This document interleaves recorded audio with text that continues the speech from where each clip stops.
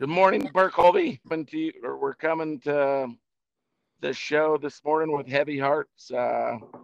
Legend of the industry was killed in a farming accident yesterday, and Jim Bloomberg from Illinois has passed away, and just wanted to come on and memorialize what a great man he was, and know that Burke, you have gone through a little bit of personal tragedy as well. But anyhow, just not really our business to reveal the details of the accident, but very unfortunate.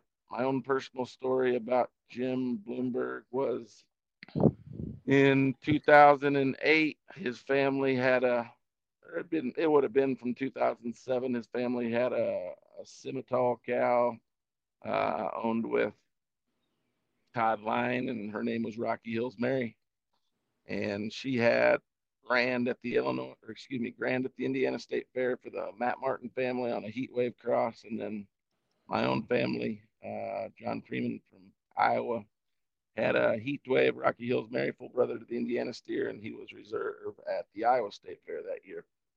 And then 3, 4 years later, it's just my only other Jim Bloomberg story. He judged the Sioux Empire Farm Show whenever the Dan Snedden family had reserved with a Monopoly Semi heifer. And the industry's lost a great one today.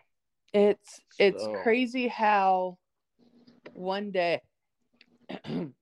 one day how we're out there with these cows and we've got kids all over the country using our genetics or judging, or we've judged them, and the next day life's gone. You can't take it too much for granted. But we're out there every day doing what we love, breeding these animals, raising these animals to leave our marks. And I'm telling you what, Jim Bloomberg definitely left his mark on the industry with that.